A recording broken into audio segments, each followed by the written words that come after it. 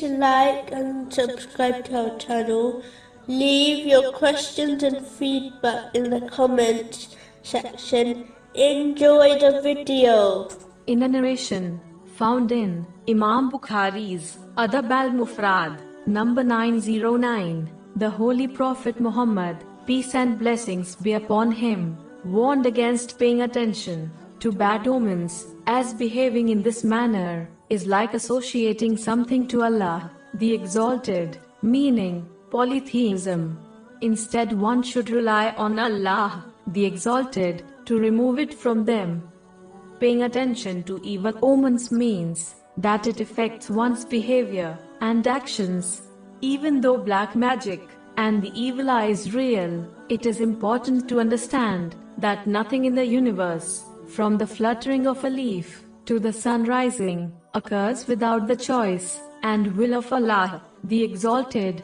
And if the entire creation tried to make something happen, such as harming someone, they would not be able to achieve it if Allah, the Exalted, did not allow it to occur. Similarly, if the entire creation desired to provide someone with benefit, they would not be able to, unless Allah, the Exalted, so willed. This has been advised in a narration found in Jami R. Tirmizi, number 2516. Therefore, a Muslim should remain steadfast by not bothering with evil omens or fearing witches and wizards, as they cannot cause something which Allah, the Exalted, has not willed from occurring.